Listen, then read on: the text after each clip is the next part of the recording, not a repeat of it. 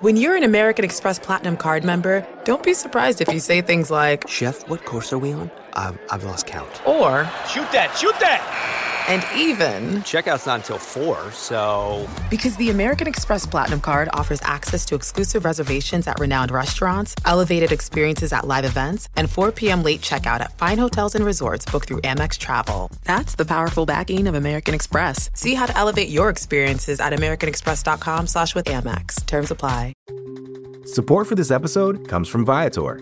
Experiences are what people love the most about travel. That's why Viator has over 300,000 bookable experiences, so there's always something for everyone. They offer everything from simple tours to extreme adventures. Plus, Viator's travel experiences have millions of real traveler reviews, so you have the information you need to book the best activities for your trip.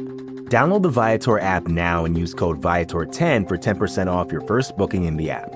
One app, over 300,000 travel experiences you'll remember. Do more with Viator.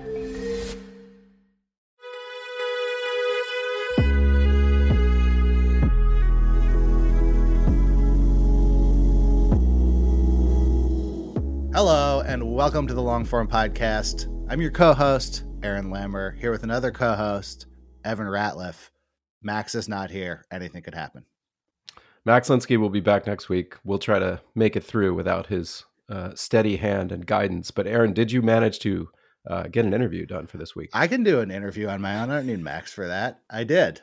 In fact, I got a guest that we have been really wanting to have on for quite a while, Hanif Abdurraqib. He is a essayist, a poet, a critic. His most recent essay collection is A Little Devil in America, Notes in Praise of Black Performance. He's won a MacArthur. That book, I think, was longlisted for the National Book Award. No, a different one of his books. His book On a Tribe Called Quest, which I actually read first instead of all the essay collections because it was like catnip to me. But I really enjoy his work and was excited to have him on. Oh man, I'm so glad you finally got him.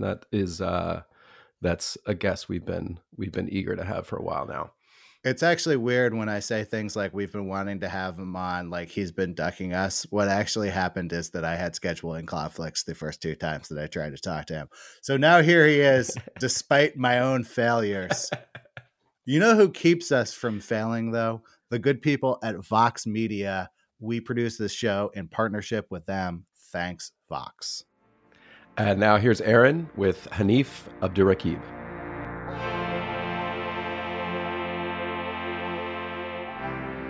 I've got here Hanif Abdurraqib. Welcome to the program. Thank you so much for having me, Aaron. I really appreciate being here. I just finished your most recent essay collection, A Little Devil in America, which is largely about performance. But I noticed while I was reading it how much of the book is not about the performer, but the audience for said performances. So I thought a place to start might be to talk about how you think about the audience for your essays. Oh, I don't. I think that I'm a better writer when I don't consider outside audience and instead consider myself as a willing audience member, kind of in the front row for my own obsessions. And there's a more even generosity there for myself because if I spend any time thinking about audience or who's reading my work or why they might be reading my work, that's almost a hindrance to me and whatever mission I'm pursuing as a writer. But if I consider myself as kind of a vessel for my own obsessions and an excited and willing audience member at the concert of my own obsessions, then I think I serve both myself and the writing more evenly. Because that is something that I can steer. Myself as audience is something I have a little bit more control over. And, one thing that I've really made peace with and had to have made peace with early on is that, once your work enters the world, like once you decide that your work is going to enter the world, it's no longer yours. And you cannot control people's reactions to it or people's projections onto it. And so, there's some ways that I've had to surrender my feelings and thoughts around audience. So, if you think of yourself as the hypothetical audience for your own work, I would think that that takes a sensitivity when you are reading other people's work. When you're reading, are you sort of thinking about the relationship between something you're reading to your own work, things that you'd like to do on your side there? Yeah, well, I often think about reading other people's work as a real opportunity to learn. I don't have a quote unquote traditional education in writing. I didn't go to school for it. I didn't study it at all. I was bad at school anyway, these kind of things. And so I am in many ways like self taught, which simply means that I've read a lot. Um, and so my sensibilities, my taste varies, but my sensibilities are all still very much wrapped up in that of a student, perhaps. Like, what can I learn from this experience that I'm having? Or what is happening in this book that I can perhaps borrow from? I'm a big borrower, I and not in a standpoint of like plagiarism, I'm not like mapping whole sentences out onto my own work, but in terms of tricks that I pick up in other people's writing, small tricks of confession or tricks of perhaps shifting the perspective of the speaker or including the reader in a kind of a choir, a call and response, even though I cannot adequately get the response, these kind of things. When I'm reading other people's work, I am asking myself the question of, well, what can I borrow? What can be lent to my own creative practice? Which doesn't mean that I'm only reading work for that. Like everyone else, I read work for a series of excitements and rich storytelling and all these things, but my brain is still kind of that of a eternal student. So you said that you were not traditionally trained as a writer. I wonder if you could tell me a little bit about your life and what was going down during the time period when you would have been getting educated as a writer, and what you were thinking you would pursue during those poor school years. I mean, it has to be said, I did grow up in a house where reading was immensely important. And so I did read a lot, and when I was a kid, a library was built at the top of my street on the east side of Columbus, the Livingston branch of the Columbus Library. And that was like life-changing for me because though reading was an important priority in my household, we just didn't have a lot of books. I didn't grow up in a household that had access to a lot of books, but to have a library was like, I almost couldn't believe it. It was my first experience in a place like that. And I couldn't believe it because I was like, oh, I could just sit up here all day and read and no one's going to bother me, like no one's going to kick me out. So that kind of opened up a whole new thing for me because I was, always just trying to stay out of trouble. And to have this library allowed me to kind of sink into a world of books I hadn't had before. So I was an avid reader, but I didn't think about myself as a writer, in part because I was not exposed to beyond my house. I wasn't exposed to a lot of reading that interested me until I was like deep in my high school career. I just started going to the library again for probably the first time in more than 20 years because I have a daughter who's of library age, and it really exposed me to the pleasure of treating books like late night cable. Like, I've been taking books that interested me and not having that experience where you have to decide whether to buy it or not, which then leads to a secondary decision of like, well, now I've bought it. Am I going to read it in its entirety? Maybe I don't want to do that because I'm not sure I want to commit to it. And there's something very nice about having one free hour at a library and doing some like 15-minute drop-ins on books. Also, for me, I went through this yesterday or maybe last week because time is interesting in doing this thing now where, like, for me at least, the months feel short, but the days feel long. So when I say something happened like either yesterday or last week, it's because I truly don't remember which it is. But I was, I was looking up, it was Lou Reed's birthday, and I was in my library of books at home looking for my copy of Lester Bangs, the Lester Bangs Collected, Psychotic Reactions and Carburetor Dung, to get the notorious series of interviews he did with Lou Reed out of that book. And I realized, this is a book that I've had for years because I stole it from the library.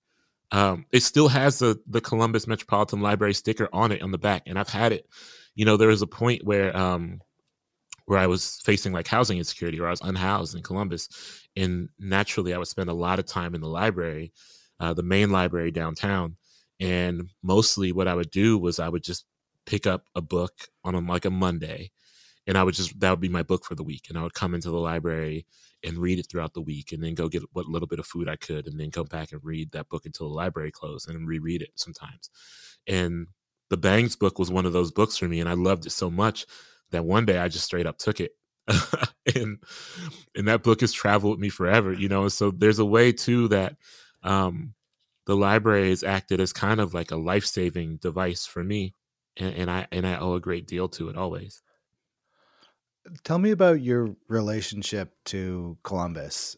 It's obviously a place that you write a lot about, not just in the sense of, hey, this is where I'm from, but in the sense of really a lot of very specific details. Like I feel like I know more about Columbus than most Midwestern cities after reading a bunch of your work. What role has it played in your writing? Well, I'm glad you said that, honestly. It means a lot. And I think particularly because the goal of my work, I think, initially from my very first book, which to be clear, I only ever wanted to write one book. I only ever wanted to write the one poetry book, The Crown Ain't Worth Much, which came out in 2016. And that was it. That's all I expected, at the time, and maybe all I really wanted for myself. But the goal with that book and with subsequent work was always kind of like to be very clear in understanding and in the reality of my understanding that Columbus could be any city. Now, obviously, there are some immensely unique things, some things that are entirely unique to Columbus, but I think I can build a world where readers understand it to be a city that is touchable to them. And, that feels like a unique blessing. That feels like a real fortune that I have. I also think about place as a privilege. And I say that not just to be from a place, because many people are from a place, but many people have had such transient lives, or such lives that where trauma informs their relationship with a place, that they are, they don't feel the relationship that I feel with Columbus with the places they were born or the places they grew up in. And my relationship with Columbus is complicated in that I often, particularly as I get older, I think, feel some level of rage with how this city treats its residents, its most marginalized residents, sure, but also in the ways that it treats the people who have lived here, the people who have built lives that they love here. This is a city that I think is consistently, through its actions, telling those people that this place they love is not enough, and that something else must be reached for and achieved through the reformatting of a city that actually does not know the people it's catering towards. Doesn't know if it wants to be a tech city or a food city, and in this pursuit, in this kind of endless pursuit, there are people who are left behind. Now, all that said, my affection for Columbus is still outweighed by my complications. And I hope that stays true for a little bit longer. But yeah, it's kind of like my real goal in my writing is to not write the city only as romantic, but to also write it as a flawed place that I struggle to love and figure out how to love through those struggles regardless.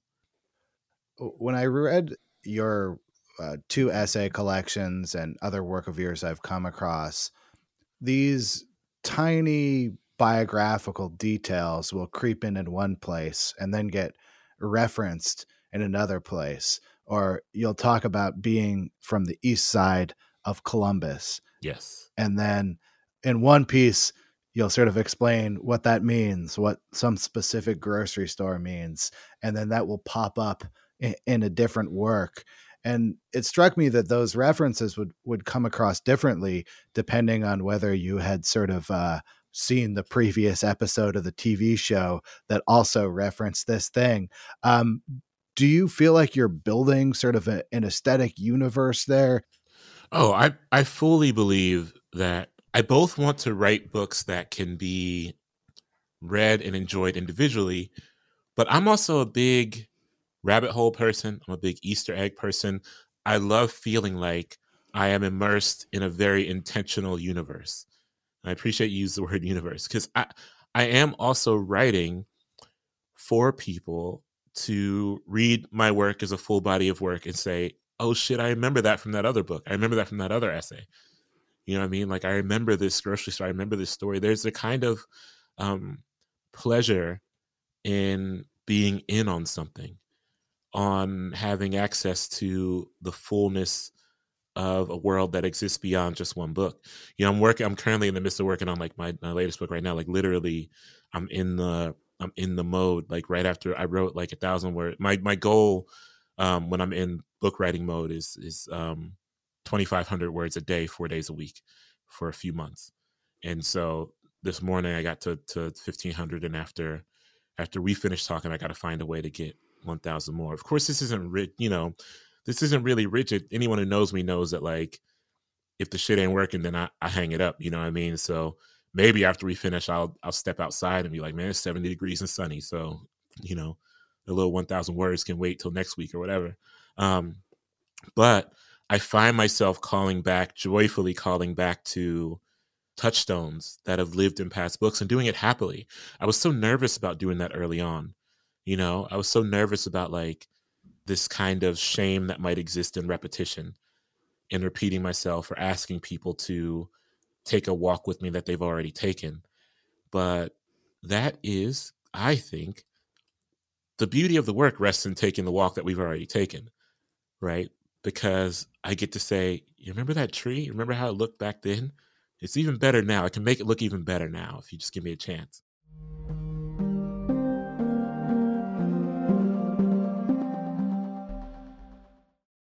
Your last day of vacation and you found time for a deep tissue massage followed by a long mud bath, then a 2-hour nap. Because you're an American Express Platinum Card member and booked your stay at a fine hotel and resort through Amex Travel, which means a 4 p.m. checkout.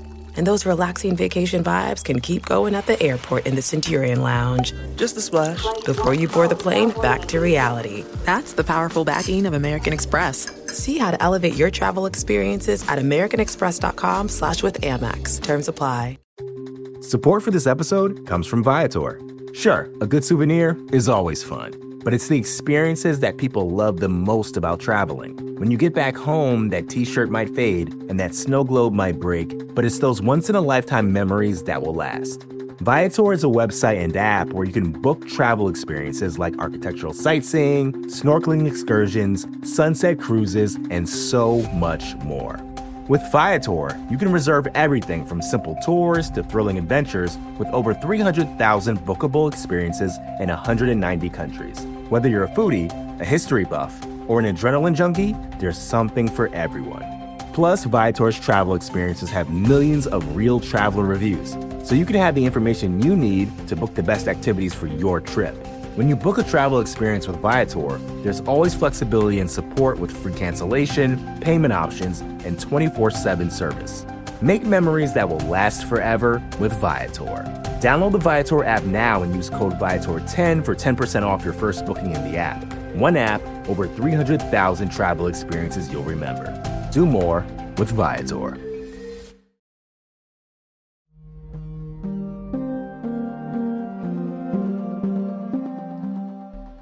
What is it like building that world as you age? probably the most common thing that's referenced in that world, I would say, is your youth and a lot of times your college years. As the car that you're in drives away from that in linear time, what does the universe look like as it gets smaller and smaller in the distance? In some ways, I think it becomes a better and more joyful project to archive, the project of my living, of course. Here's the thing. I think I believe memory is a privilege. And again, much like if I'm talking about place as privilege, I believe memory as privilege, not just having a relationship with memory that is healthy. By that I mean, you can remember things well as you age, but also having a relationship with memory that is not wholly traumatic. That is also a privilege. One that I don't believe in taking for granted. Like, I believe in talking about and acknowledging and joyfully being clear about memory as privilege, because it allows for a real honesty for me in understanding that, like, I might not always have access to the language or imagery or the tools I have access to put myself and others in touch with my past in my living. And so as I pull further away from those memories, in some ways I cling to that which is most fluorescent, right? Which doesn't mean that there aren't some granular retellings of things in these recollections. But I also think that not only do I cling to that which is most fluorescent, but I get to be a little bit more honest about my failures and my complicity in how I failed others, because I'm less indignant about my past and I'm less beholden to this pursuit of nostalgia that does not necessarily always represent the full self or the full experience that I had. And so in some ways I become more honest as I age away from those memories, because then I'm not just in the pursuit of memory for memory's sake, right? I'm telling myself that the unearthing, the repeated unearthing of memory has to be doing some better work than me just kind of being like, hey, remember that thing? Which, don't get me wrong, I'm definitely not opposed to a, hey, remember that thing moment. But I think when I'm committing it very seriously to the page, I have to ask more of myself than that. And I think, aging away from my memories has been a real experience in accountability. I hope to keep walking that path. Yeah, I had some of those thoughts while I was reading your book about Tribe Called Quest, where I was really excited to read it. And then I was like, would I pretty much like to read a book about any tape that I owned in high school? Like, why can I not have this intensity of feeling about something that isn't like nostalgic in my own past? How do you think about that stuff? Like, why write a book about Tribe Called Quest rather than music that you're enthusiastic about from the last decade, say? Well, because I wholly believe that I believe in the formative roots of sound and of song. And Tribe Called Quest was immensely formative to me. There are many reasons, but if for no other reason, it is because that was the first rap group that my parents found acceptable to have in the house, which means it was the first rap group that I could play openly and freely for a while, back when my parents were a little more strict about, like what rap made it in the house and what rap was, forbidden in the home. And so I wholly believe in the formative nature and acknowledging the formative nature of sound and song, because I could easily write about, and I do write about music in the present and the contemporary music, but my experience as a listener and as a lover of music has formative roots. And, I am very interested in honoring the history and formative nature of those roots with a kind of exuberance and ecstasy that it deserves. Yeah, it's so interesting. I like to listen to Hot 97 when I'm in the city. And you know, the rotation of, you know, the Funkmaster Flex show has got to be more than 20 years on, at least on and off, in Hot 97. And there's sort of something interesting when people who have those sort of formative roots in music then don't necessarily want to give up their chair, and they sort of grow into a tree based on their own experience. Whereas, you know, they were getting into it as a young man with a blank slate.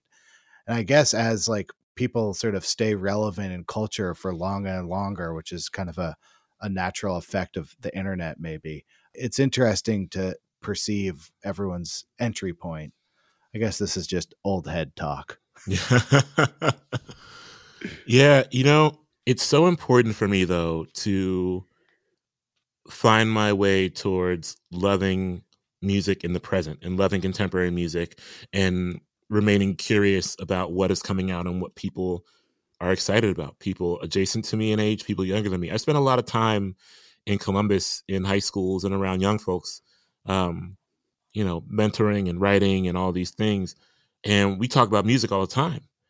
And when I was young, it was, I'm trying to think of a way to say this without feeling like I'm not throwing folks under the bus, because there was such a real generosity extended to me by older folks, not just my older siblings, you know, who shared headphones and shared cassettes and all this, but also like older heads on my block who I grew up with, who would kind of tell me what they were listening to and put me on to things.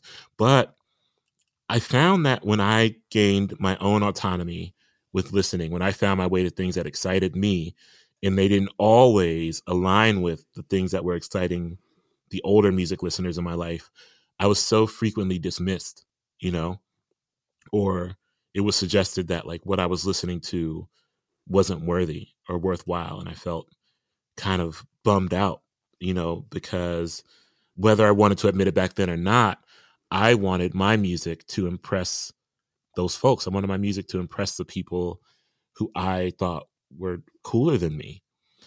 And I say all this to say that I don't think anyone thinks I'm cooler than them now. But I never want to be a person who makes anyone feel like the music they like is unimportant or small.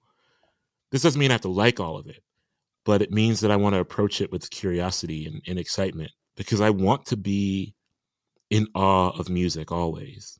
I want to feel the way that I felt the first time I heard a Tribe record, or the first time I'll never forget when I first heard De La Soul Stakes Is High album. You know, I want to feel that way again. I want to feel that way all the time.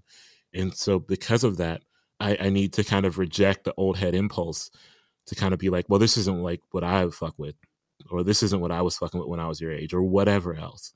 And instead maybe ask some better and more curious questions about what I'm actually looking to be moved by, and if there is anything that can get me there. I want to ask you about a topic that I know almost nothing about, which is writing and publishing poetry.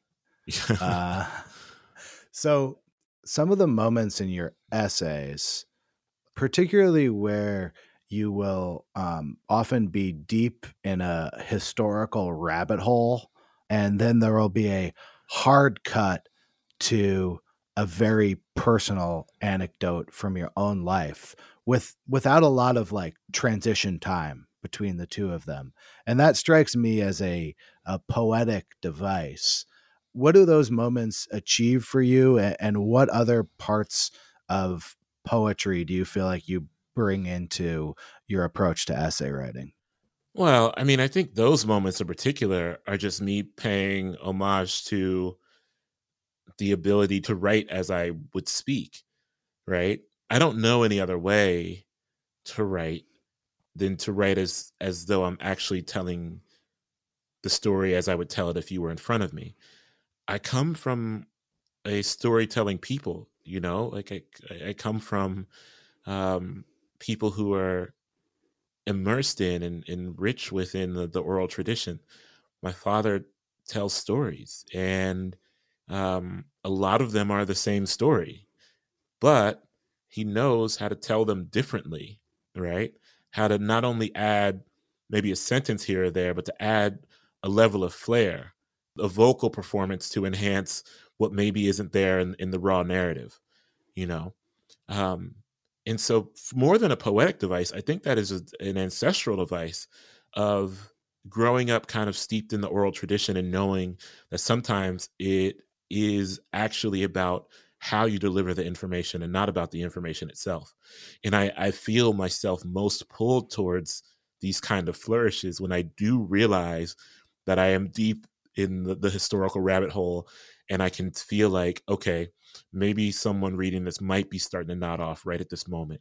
What can I offer them that's better than just this, right? What can I offer them that maybe for a second takes us outside of this and takes us to an elsewhere? Maybe not a better elsewhere, but an elsewhere nonetheless. And I learned that from hearing my elders tell stories. There's an inherent knowing of yourself as vessel for narration, who also is like required to hold the attention of others at all costs. And that is essentially what I'm trying to do. The broader project of my writing is almost a constant pleading of, don't leave yet. Stay here with me for just a little bit longer. When you sit down and you've got that 2,500 words in front of you, what influences your decision-making process? Is like one day a personal day, and then another day you're deeper in the research and sort of writing from something historical? How do you split up the tasks necessary to put together one of these essays? Oh, I don't ever think about it like that. I don't ever think about it as a splitting up of a task, and I definitely don't think about it in the sense of, is today the day I get personal and is today the day I get historical. I'm a big believer in the fact that research unveils excitements that are kind of just waiting for me to play with them. You know, like research is the playground for me always. And I'm always writing from the place of, what don't I know is question number one. And then question number two is, what did I just find out? And then question number three is, how can I make that exciting to someone other than myself? And that's kind of always where I'm at, you know? And I'm very big on kind of just jumping and seeing what catches me, because a lot of times I sit down to write, I am not sitting down with anything in mind except for, I found this cool thing and I want to explain it to you. Taking on the role of an evangelist beyond being simply an essayist has been important for me, because I don't have to spend a lot of time thinking through the argument that I'm going to make. And instead, I realize that I spend a significant amount of time thinking about how to properly find the language to ascribe beauty to something I've witnessed, right? If I believe that the essay has perhaps already been written through this thing that has already existed, this beauty that I'm holding in my hand is the essay, and yet you cannot see what is in my hand, how can I bring you close enough? And how can I find the adequate language to describe to you what I am holding, even though you can't see it? What can I do to describe it in a way that makes you want to see it, right? These are the kind of things that I find myself tasked with when I sit down, mostly. And sometimes that involves a detour into the personal, but only if there's space to allow for it. Because what I'm actually trying to do is get you to say, damn, I wish I could hold that. I wish I could see that. I want to find that for myself.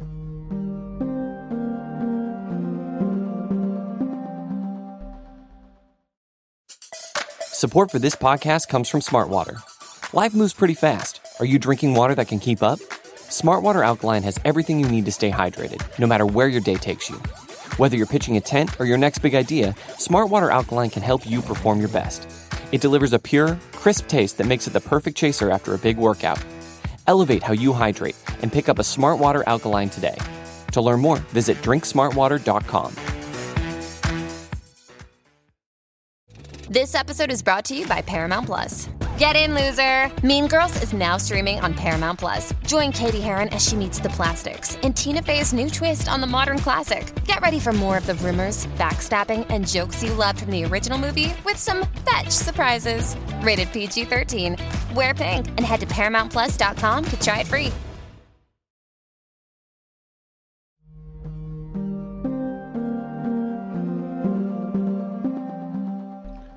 So earlier in this interview, you alluded to a period of your life where you were experiencing housing insecurity.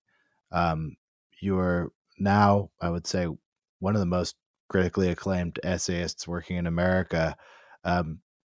Take me through like how you went from only wanting to publish one book to publishing a bunch of books, and what this whole journey has been like for you.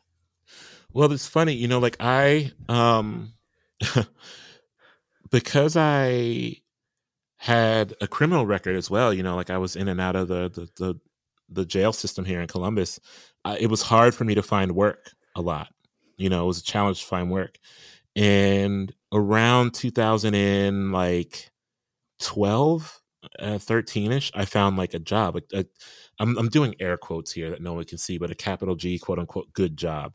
You know, like benefits and all that. And that was a real challenge for me because I had a record and no one was taking me. And so, you know, at that point is when I'd also kind of stumbled into poetry and I begun performing poetry. You know, I came up in Poetry Slam, and I had entered a chapbook competition with Button Poetry, and you know, they had asked me to. I had begun to kind of have some success in the realm of performing my poetry, and people had taken a liking to some of my poems. And so Button was kind of like, hey, you know, we got this chapbook competition and we like your work. You should submit to it. And I said, all right. I got like, at the time I was like, I got like maybe 12 good poems that I believe could fit in the chapbook. And chapbooks are generally a little bit more than 12 poems, but I just sent in my little 12 poems, you know? And I came in second. I technically lost. I was a finalist, but came in second to Danez Smith in their book, Black Movie, which is stunning. And Button, this was 2014, 2015. Button was kind of like, you know, a big part of the reason that your book didn't make it was because the judges all kind of thought that, you know, this could be a full-length book if you wanted to make it one. And I was like, okay, you know, I feel like I won maybe.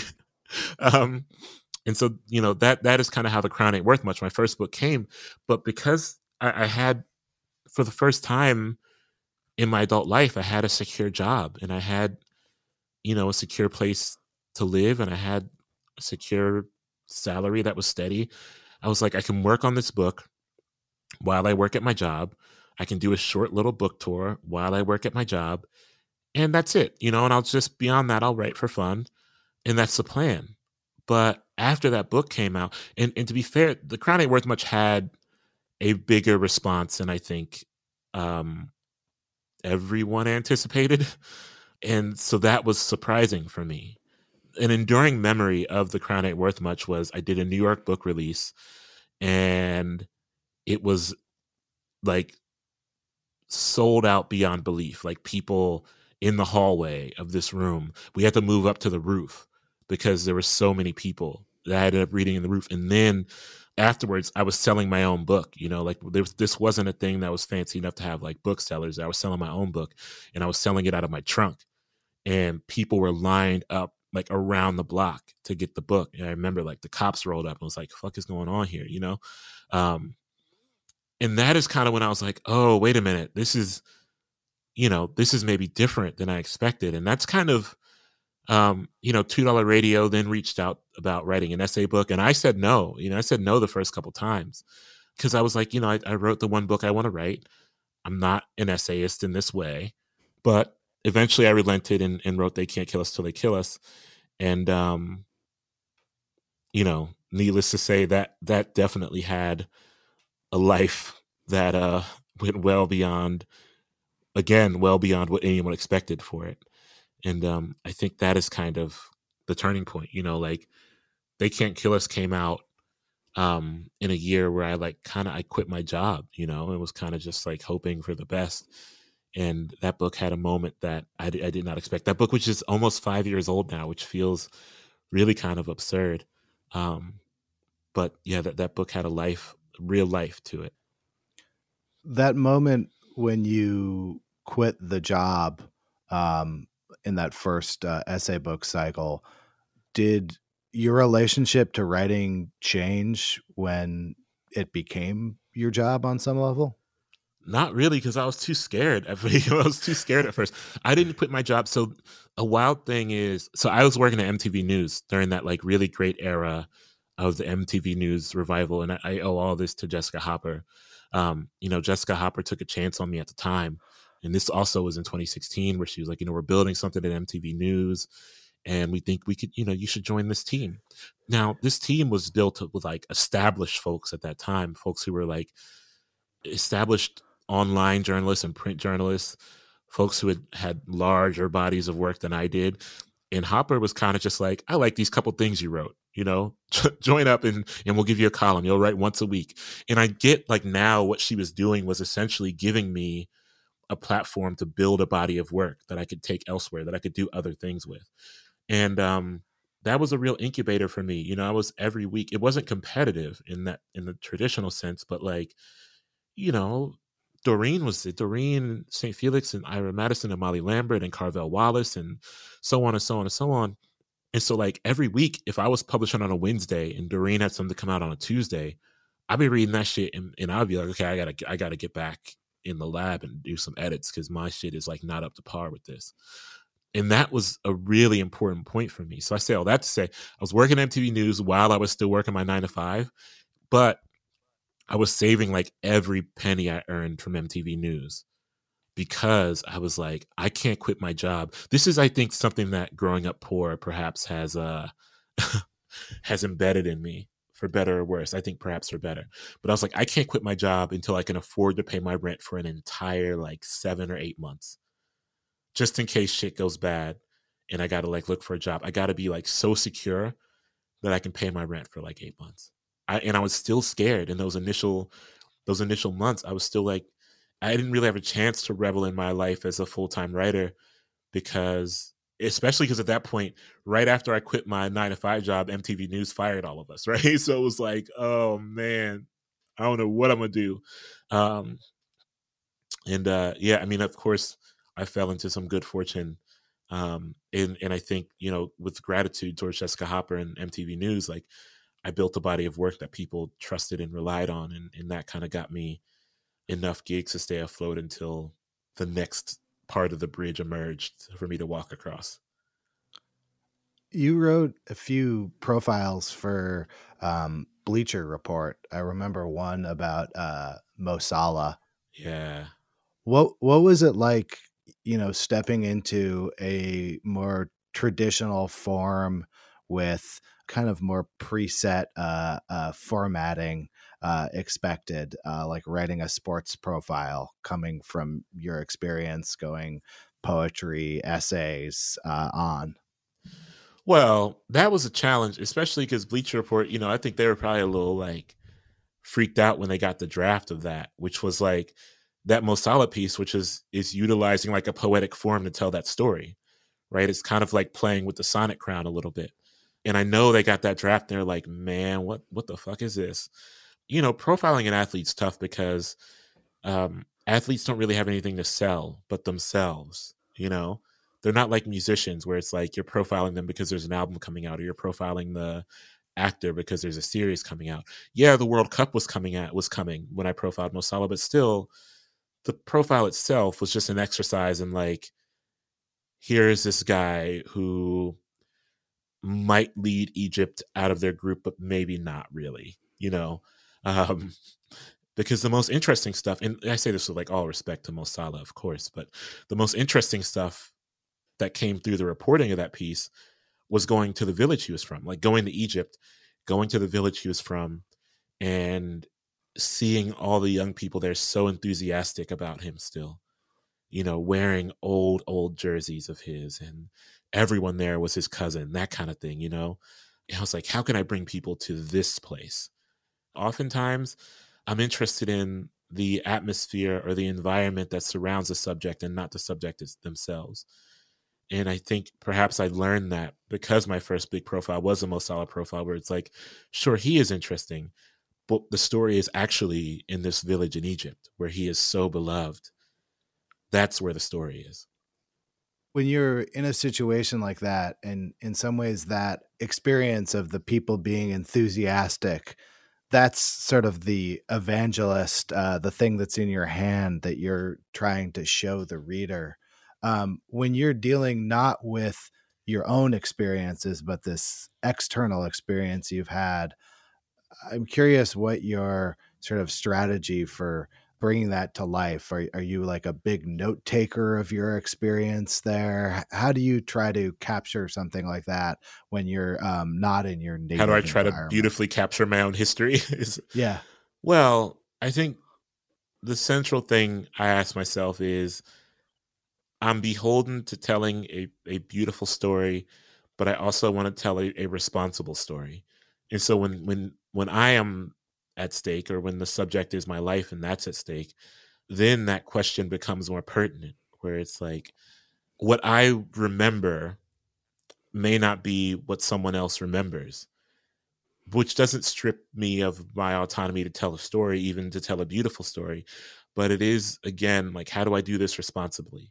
Whereas when it's something that I know I've witnessed, when I have footage, when I have tape or photos or notes from something that I know I was present for in a very tactile way, and that I'm not pulling from memory, that's a bit easier, right?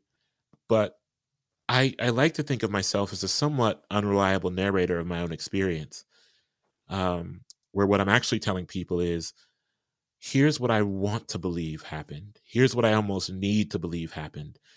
But you'll forgive me if it maybe didn't go this way, as much as I want it to.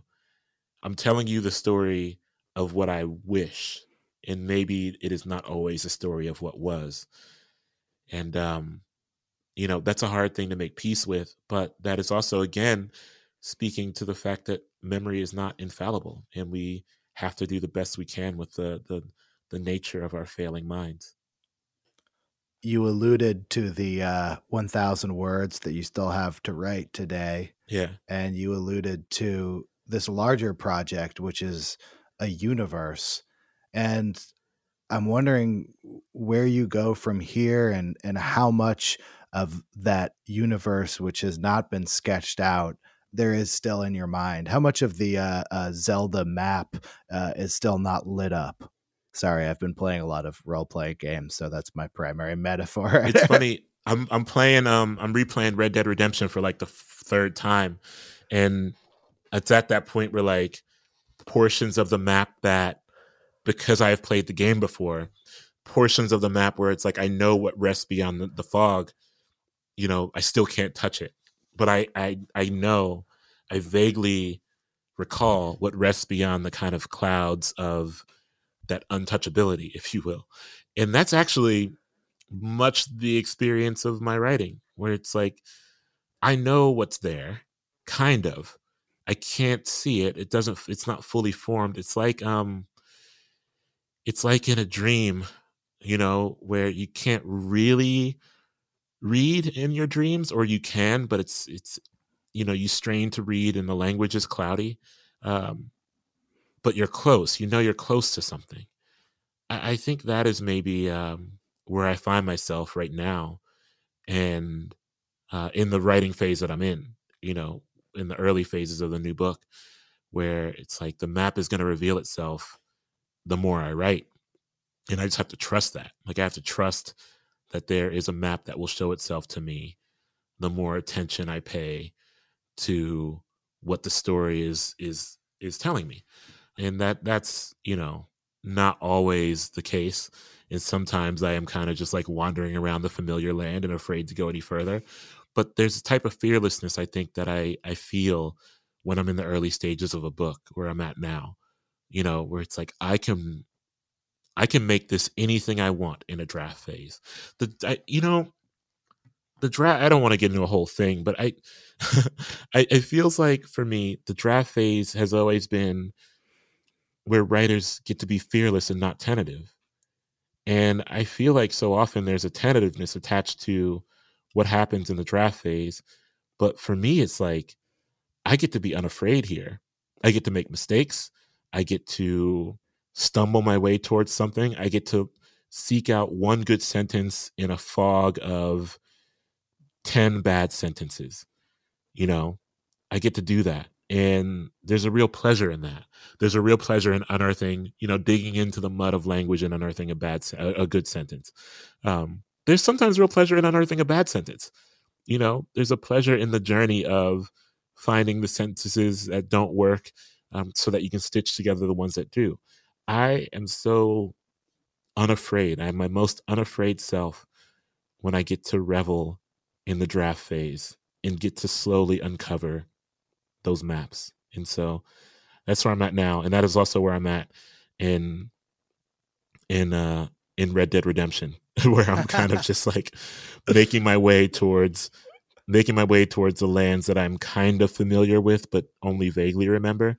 But that act of remembering is really sweet when it arrives.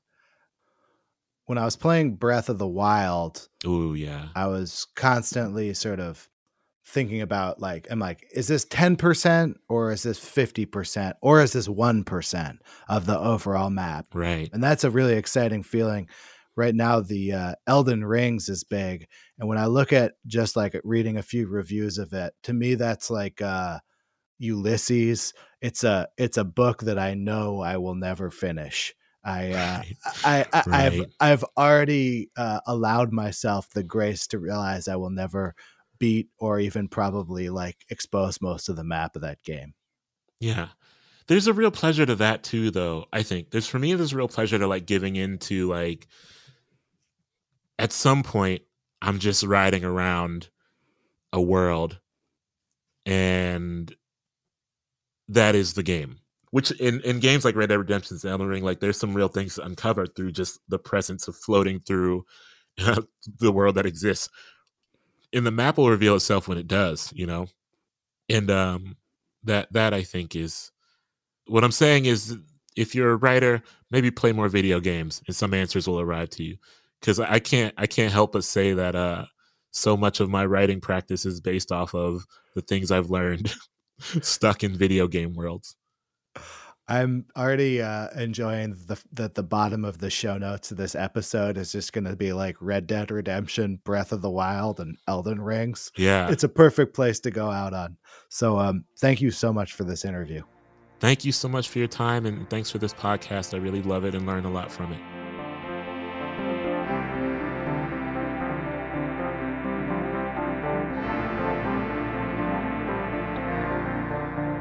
That was the Long Form Podcast. Thanks to Seth Kelly for editing this episode. Thanks to our intern, Susan Peterson. Thanks to my co-hosts, Max Linsky and Evan Ratliff.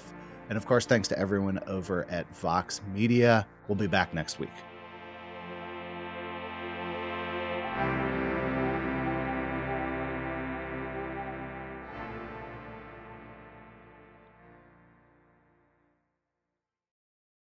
Your last day of vacation and you found time for a deep tissue massage followed by a long mud bath, then a 2-hour nap. Because you're an American Express Platinum Card member and booked your stay at a fine hotel and resort through Amex Travel, which means a 4 p.m. checkout. And those relaxing vacation vibes can keep going at the airport in the Centurion Lounge. Just a splash. Before you board the plane, back to reality. That's the powerful backing of American Express. See how to elevate your travel experiences at americanexpress.com/withAmex. Terms apply.